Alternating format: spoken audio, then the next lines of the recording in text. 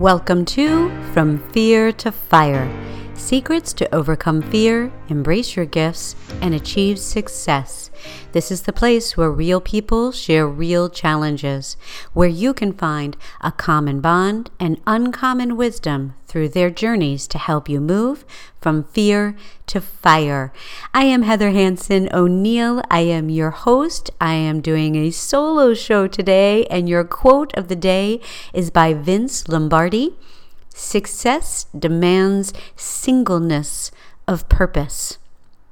Did you know that the average office worker is productive for only 3 hours a day? This statistic is based on self-reports from nearly 2,000 full-time office workers. The top 3 distractions included social media, reading news websites, and discussing non-work related activities with colleagues.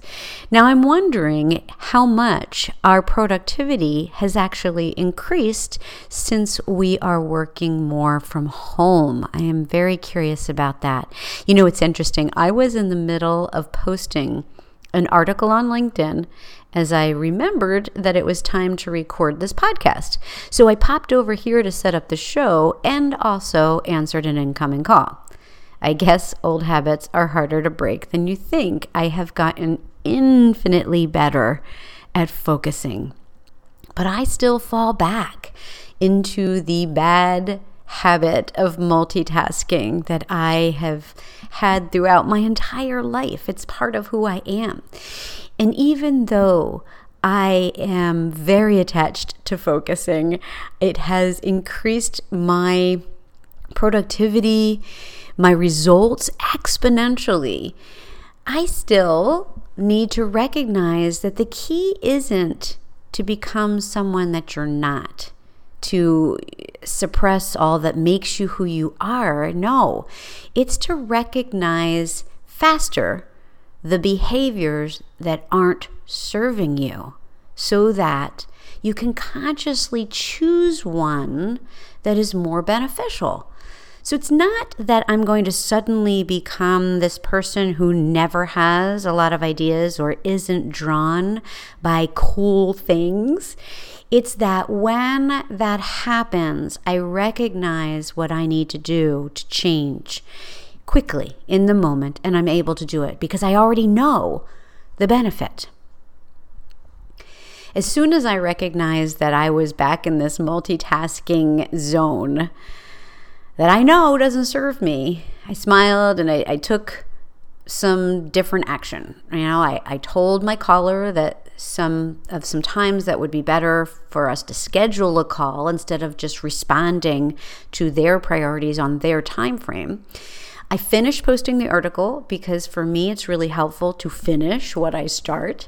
And then I shut everything else down to avoid notifications that could distract me. And I got to work on the show. Focus. It's a beautiful thing. I've come to love and embrace this power of focus and concentration. Being able to chunk my time to increase the amount of time that I have in flow on one particular topic has been huge for my productivity and output. I thought that it was going to smash my creativity, squash it down, and I was going to feel constrained. But instead, I found that I actually came up with new, different, innovative ideas when my mind was focused on one area, particularly when I'm in solution mode to a challenge. It's the transitions that can mess us up. It takes workers about 23 minutes to refocus on a task after they get distracted. Can you imagine that? 23 minutes to get refocused back on a task. Imagine how little you actually finish when you're bopping around from project to project. Oh, let's talk about meetings. Don't even get me started on meetings. Whether in person or virtual, meetings are what my corporate coaching clients complain about the most. They tell me that they are such a waste of time. But let's put this emotional response in perspective. Let's see if it's true. Survey says that U.S. companies lose $399 billion annually as a result of poorly organized meetings. Doodle combined 19 million responses with the Nielsen survey and other resources to find that frightening statistic.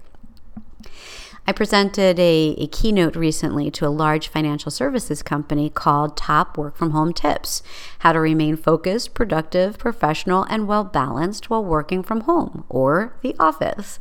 It went well beyond lighting and Zoom into focus, productivity, and mental well-being during all of this change and uncertainty.